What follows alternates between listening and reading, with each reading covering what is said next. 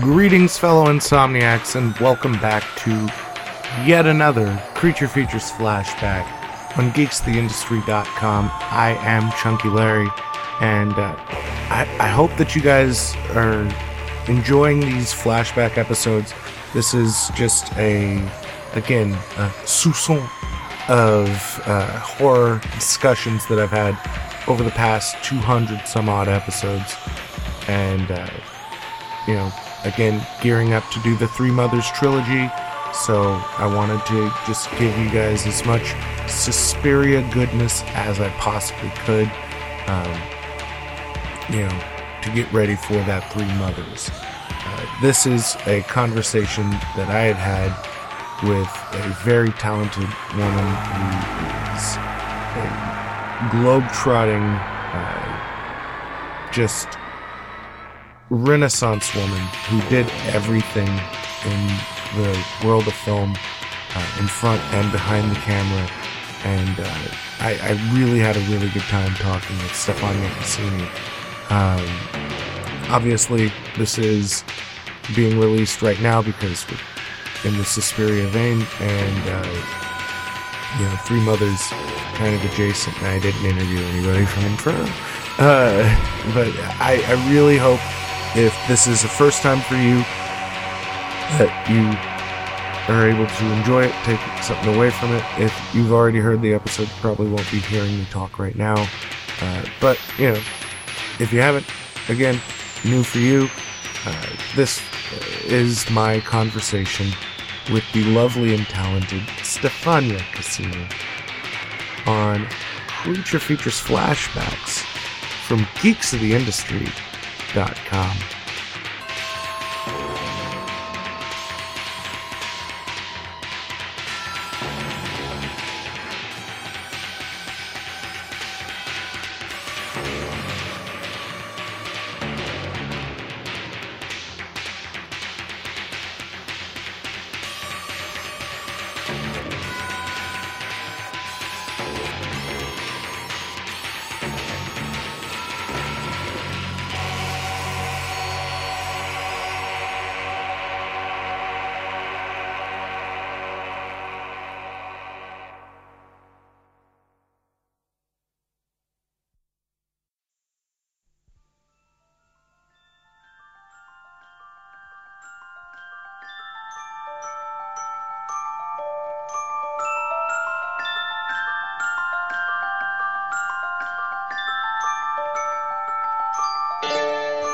Ciao a tutti, sono Barbara Magnolfi e state ascoltando Geeks of the Industry.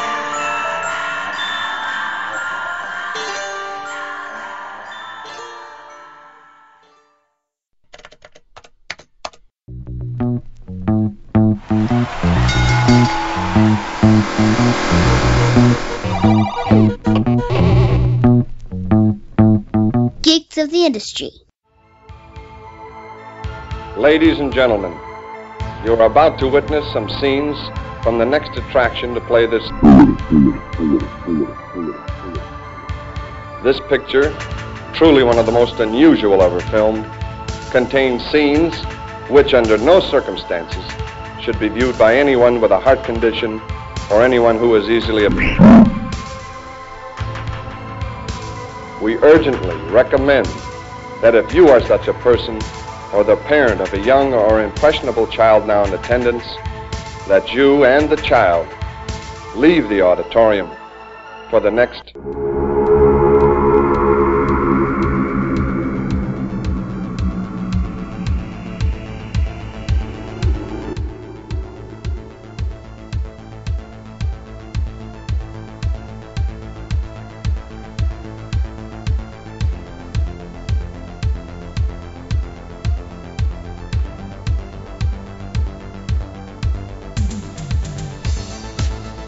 Welcome to Creature Features, a horror discussion from geeksoftheindustry.com.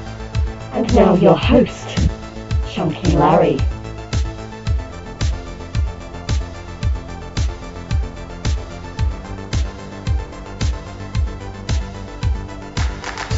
Greetings, fellow insomniacs, and welcome to a very special episode of the Creature Features podcast on geeksoftheindustry.com. I'm your host. My name is Chunky Larry. And last year, if you listened to the show rather frequently, I hope you do, I had the pleasure of having Barbara Magnolfi on the show to talk about the 40th anniversary of Suspiria. And I figured, that would probably be the end of my Suspiria conversations. But I,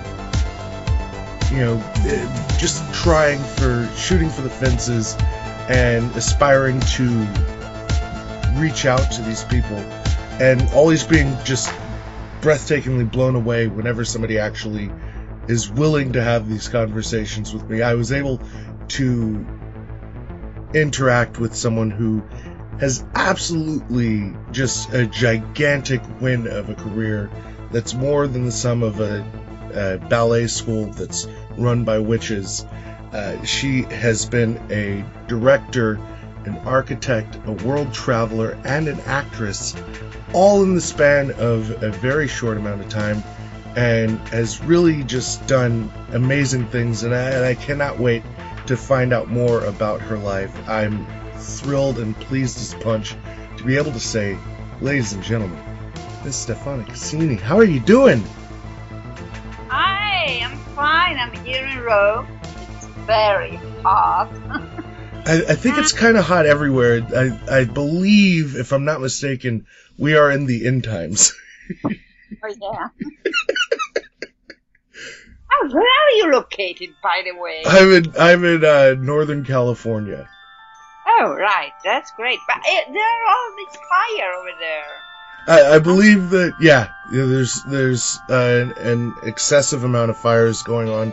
And it seems to be a going theme for the summers. Last year, a large part of Northern California was ravaged by fires. And this year does not want to be outdone. But I remember you saying, well, I don't know if it was particularly you saying, but in your first film, one of the people said, California's, terrible. It's just, surfers and homosexuals and fires now. We can add fires to that list. Exactly. But, avocado each. Yes. But I'm so interested in your journey in the world of film, and I know that you didn't start in the world of film. You had actually, your original motivation was architecture, correct?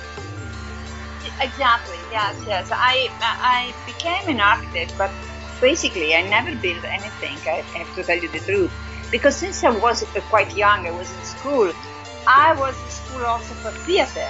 Mm-hmm. So I started with theater, actually. I was the youngest actress playing 6 characters in Quest of Author by Pirandello.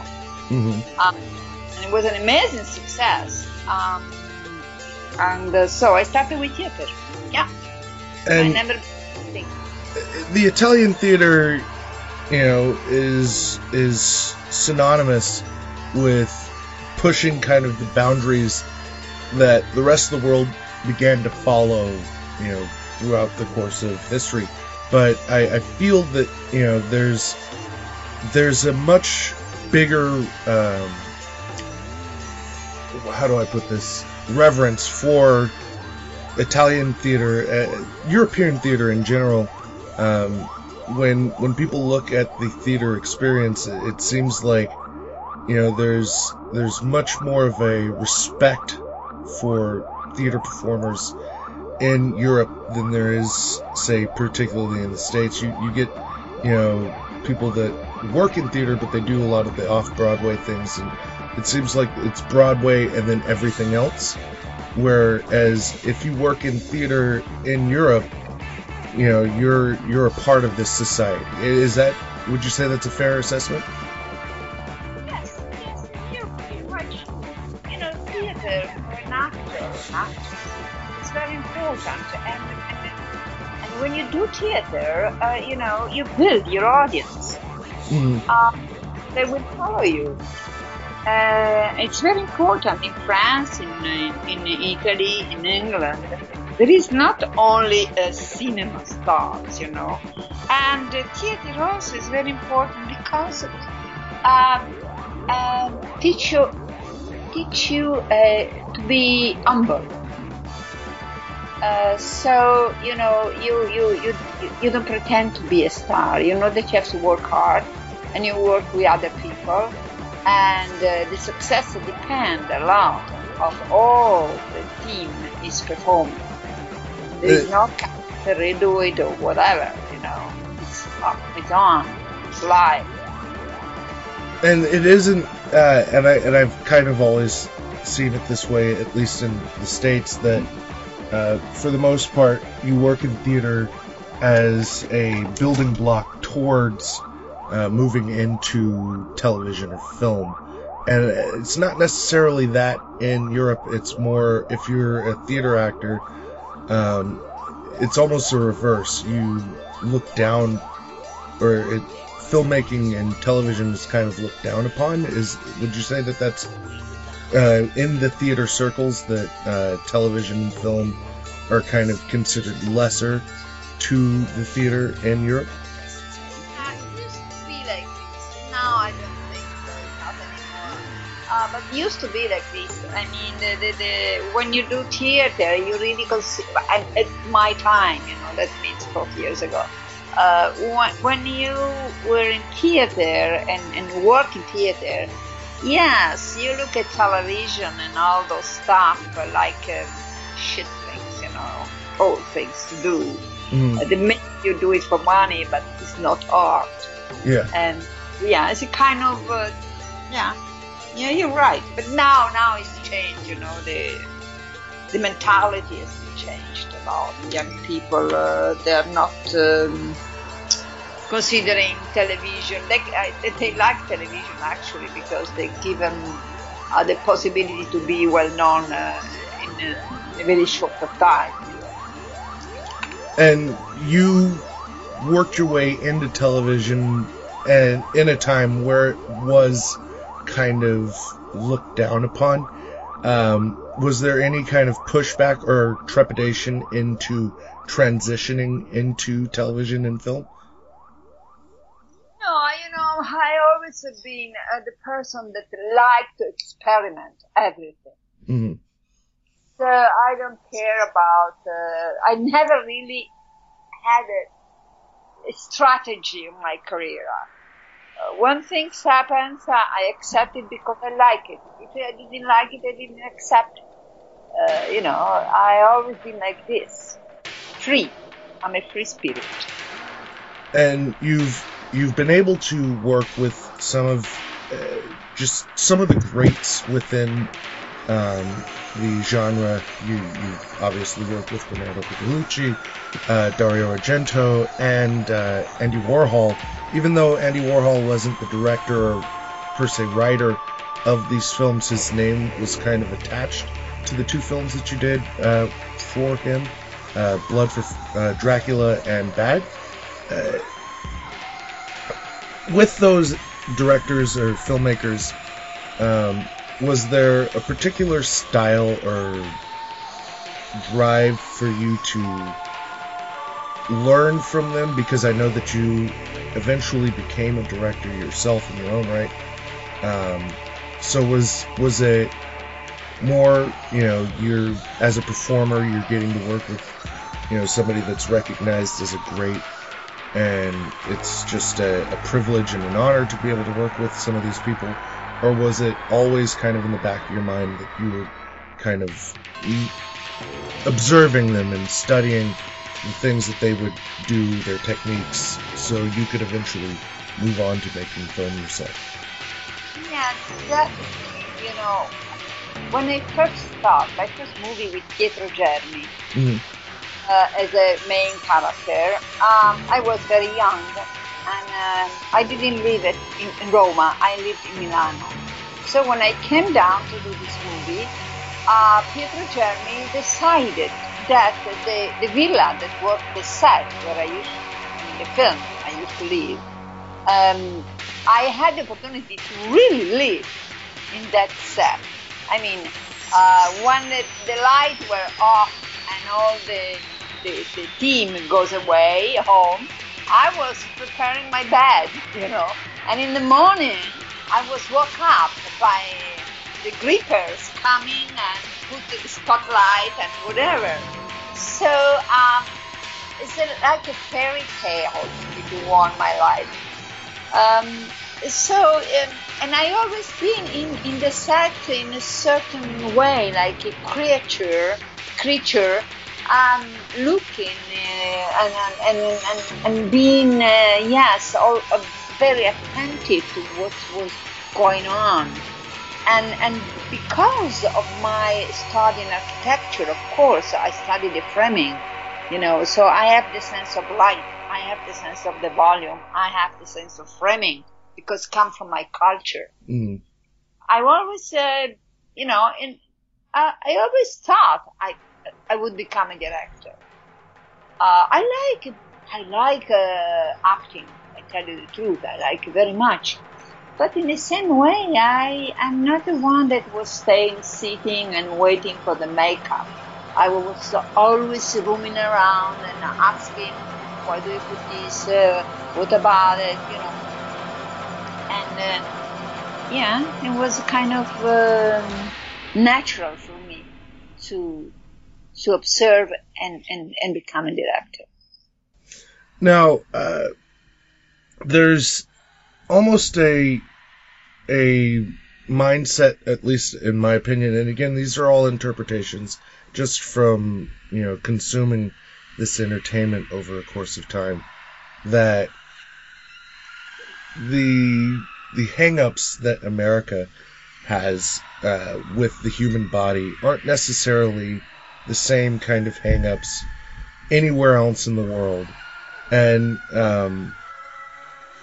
so as a performer, was it almost like a freeing experience to be able to work and use all of the tools at your disposal, including, your body, obviously? I'm trying to approach this as delicately as possible. Nude. It means to be nude. But was that something that was, when you were initially approached to do a thing that you had to really think about, or was it just kind of a non sequitur for you because, your upbringing? Well, actually, when I was young, I was in a certain way following feminist culture. Mm-hmm. I was free in my body. I didn't have a problem with my body. I don't have a problem with my body, even now that I'm old. My body was me, and I was the owner of my body. And if it was important for the performance to be nude, I would do it with no problem. I don't have any sense of morality or fake morality or whatever it is, I go to the film 1900, which is just an amazing piece of film for anybody that hasn't seen it. Absolutely go out of your way. It is just a terrific story about these two young men and following the course of their life. It's an epic. It's an epic in the way that films like Dr. Zhivago or Lawrence of Arabia were epics that, dealt with a period of time that was very much prevalent, at least cinematically, at the time that the film was made. But there are moments in 1900 that are, by our very modest standards in America, very taboo. And was that a comfortable situation for you? I'm sure you understand which scene I'm talking about pretty much specifically. Well, I tell you the truth. Bernardo is such a great director that when you are in the set with him, you feel part of a masterpiece. Mm-hmm. So everybody thinks like I mean, all the team, all the crew. So there is a kind of silence, respect for what you do, that I really didn't feel any problems. I was very much concentrating on my performance, especially to become an epileptic. The guys were the one who had some problems, because men had problems with their body. Mm-hmm. And especially, to show the part of the body, you know what about it. Yes, insecurities, natural insecurities. Natural insecurities, so they have a problem of I don't know how to say it, of show this part of the body that maybe is not flamboyant like people think, you know. Mm-hmm. But also the two guys, I mean, we were young, we were so concentrated. It's a very poetic scene. So we felt that way. We have to do it, and we have done it with respect, yeah.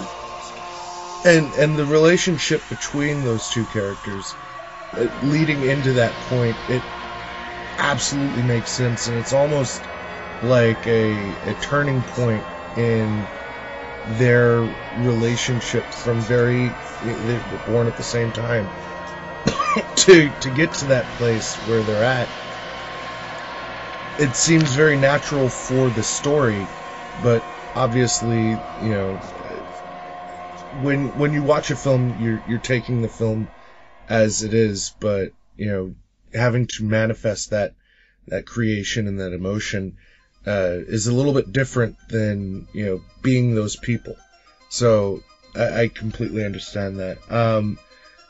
I want to talk about Suspiria, because obviously that is a huge film for me and for a lot of other people.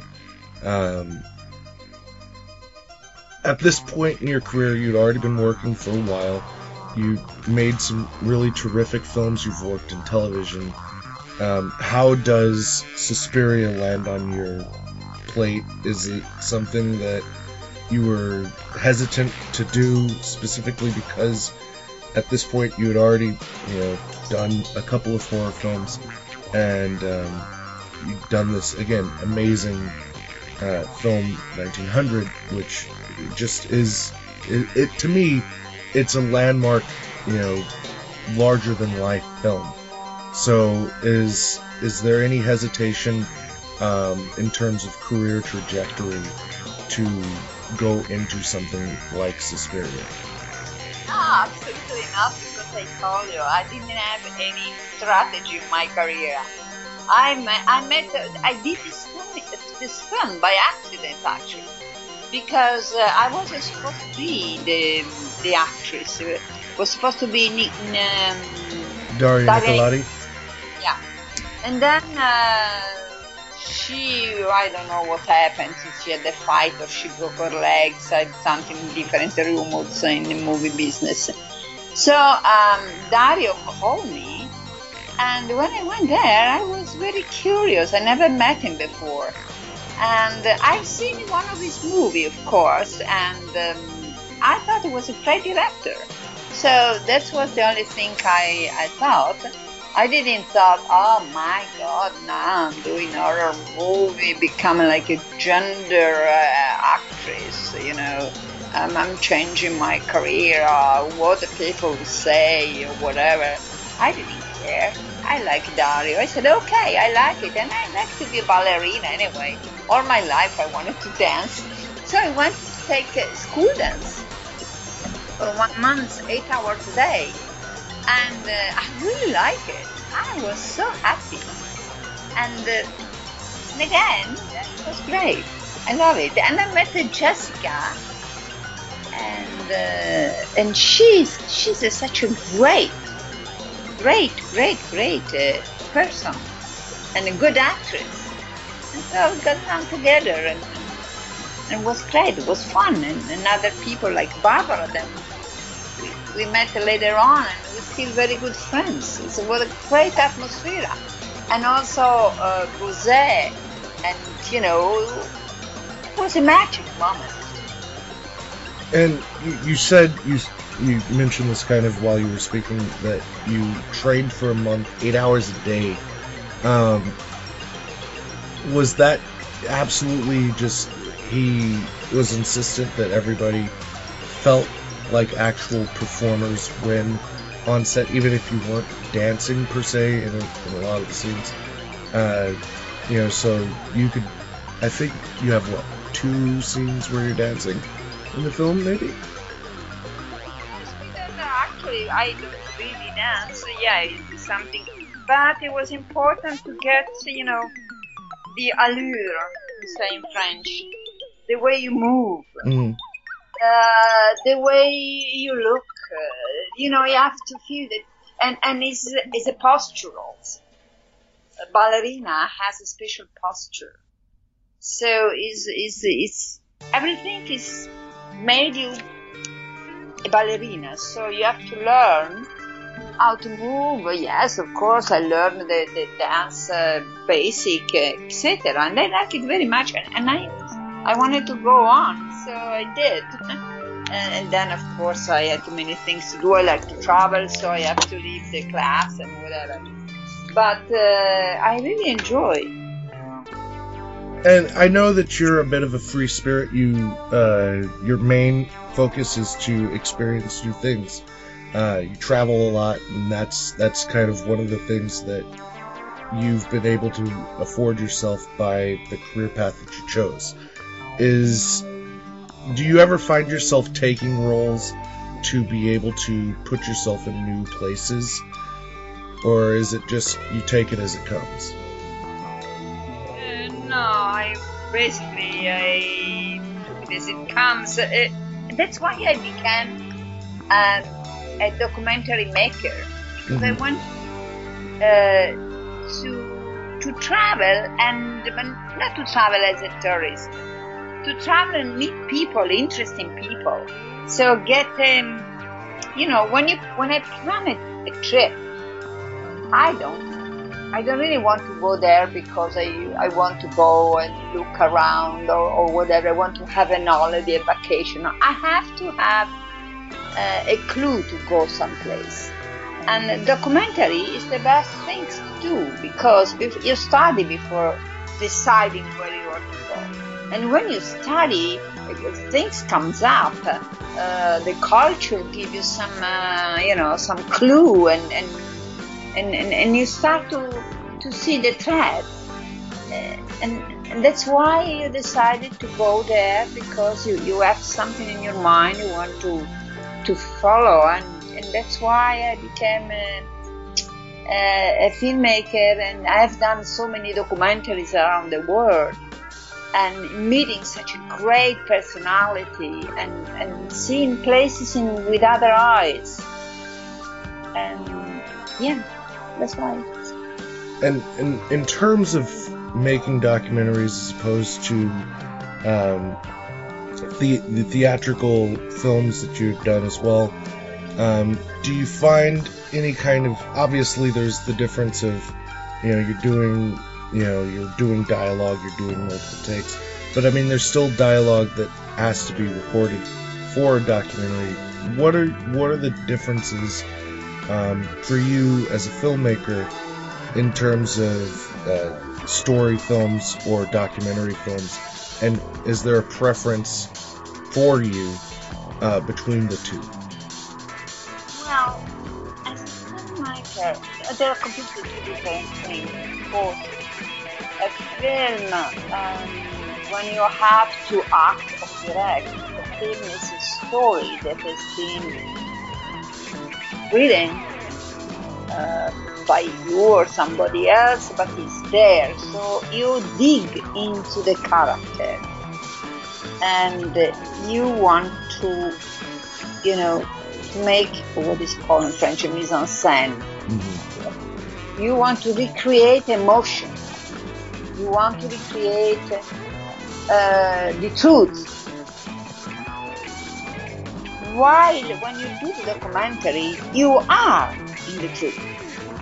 So it's completely different. My eyes are my camera.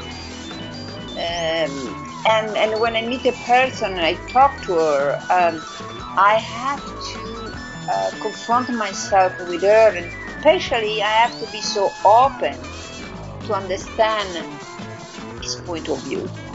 You don't have to judge, you have to be open. You have to have to have all the attention for the reality. And even if you are constructing the beginning of the documentary, because sometimes you know who you're going to interview and you have already the idea what is your documentary. But still, you have to be open. So open that is an exchange, very important. That's why I prefer documentary than fiction. And if I can, film or stories are preordained, whereas with a documentary, the story evolves in front of you, and then you tell the story kind of through the editing. Would you say that that's fair? More or less, yes. But sometimes the story changes in the editing because you have another eye, you understand, especially you have somebody else to talk about. So I've done many stories on women. I've done a story on women in South America. I've in 1900 and something, I've done the first big series on women in Islam culture. And sometimes you see the connection in the editing room because you are with another person, the editor, and I always said it with persons that are not like a robot machine pushing buttons, but they think. So they think, and so you have a dialogue that, make... you always listen his point of view, you dialogue, and then sometimes it's changing in the editing. Yes. And because you are a world traveler and you are making these films in these different countries, do you find it important to learn the languages of the countries that you travel to?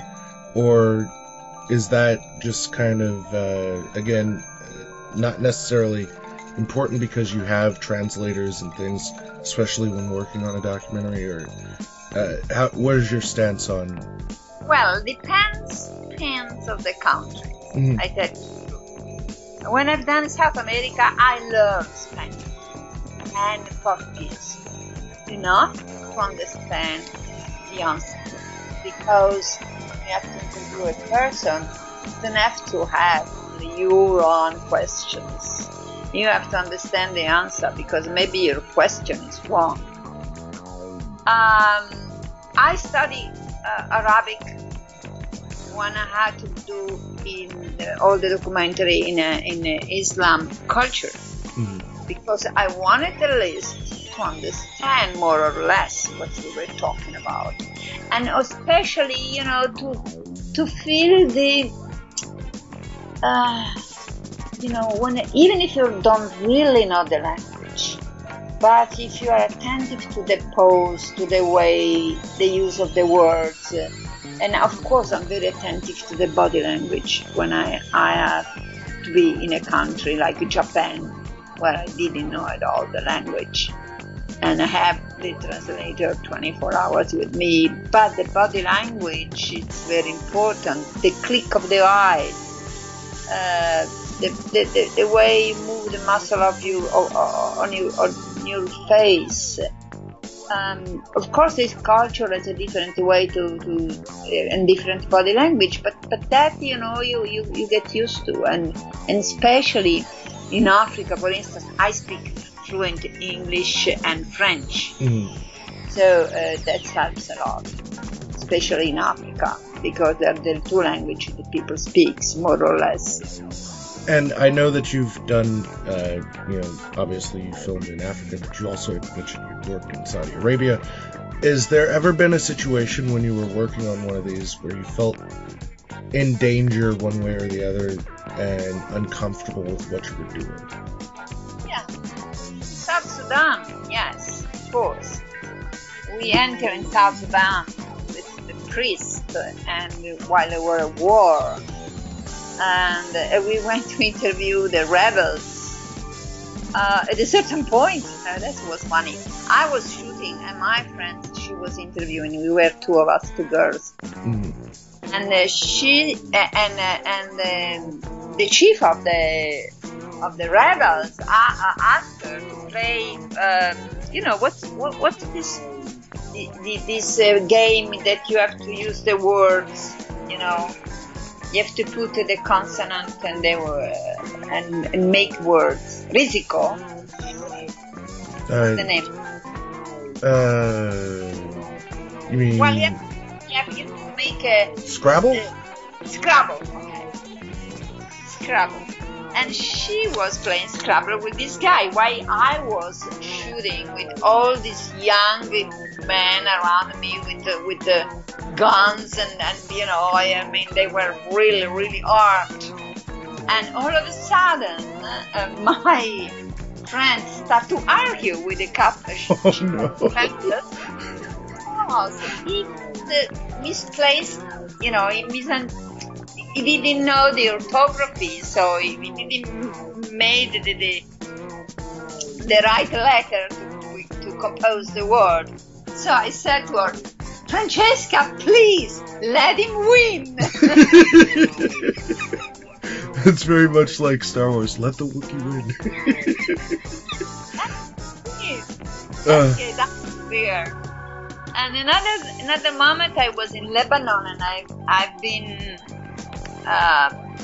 hauled by the terrorists, but I had a stringer with me. She was a girl, a French one, very, very, very good one. So we have been there only.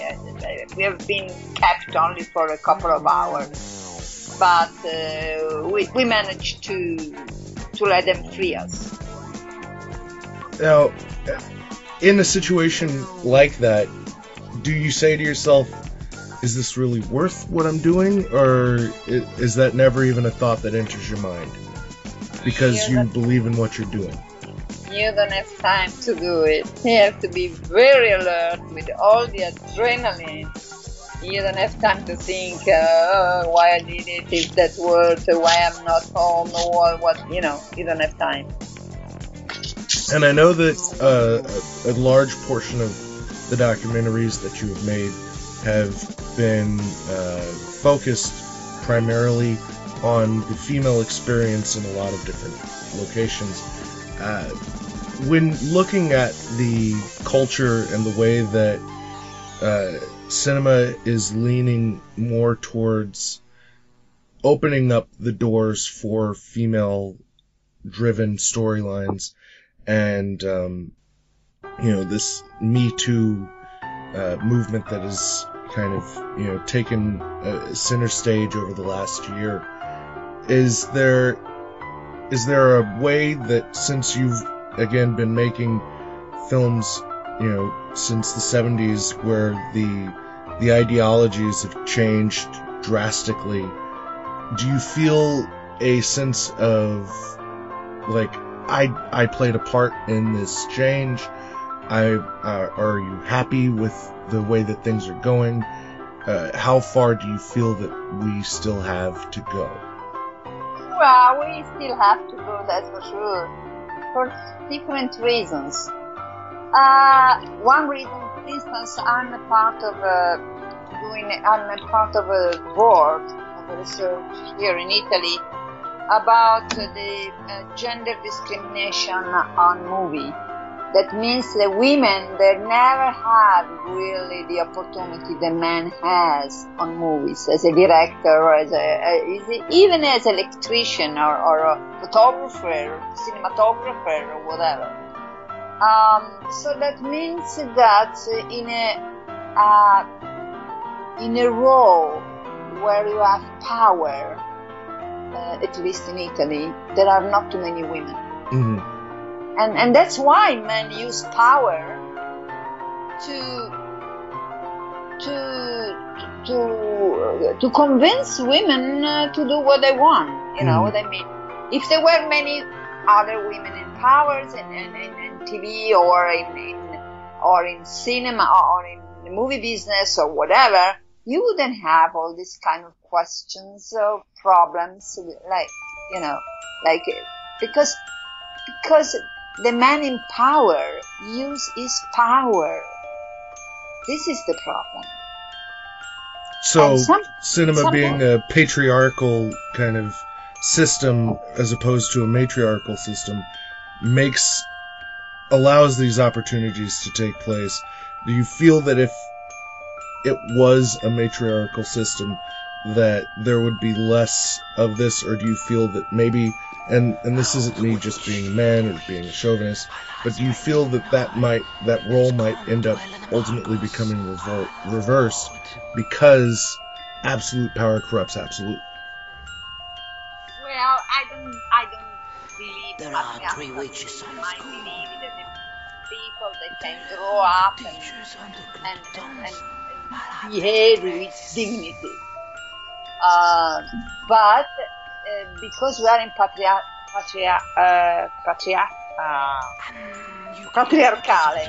patriarchal system from such a long time, men sometimes, but not all the men, there are very good men, there's men that behave with dignity, but they are used to use power, many of them, because they are used to have power, to think they can do it, but they cannot do it. That's why we are rebels in this field. But I don't believe patriarchal or one thing is certain. To handle power in your hands, you have to be very careful, because maybe there are some women also they abuse men, meaning women with power. Mm-hmm. When you have power, you have to handle very carefully. That's for sure. And you have to be a strong person. You have to be, moral, with real morality. Not a fake morality, the real one. When you face a person and you look in their eyes and you feel that that person is equal to you. Excellent answer. And you have absolutely been one of the people that have been on the forefront of this for a very long time. Again, you talked about how hard it is for a woman to gain a position of power within the film industry. You directed in the early 80s, so you've managed to break expectations from almost the very beginning, but it's through your hard work and dedication that you've been able to do that and do that consistently over these years. And I guess what I'm leading up to is my ultimate last question, and it's kind of always kind of my closer question, because I'm always curious as to how people will answer. And the question is this: is there something that you've yet to say or do cinematically that you've always wanted to do? And if so, what is it?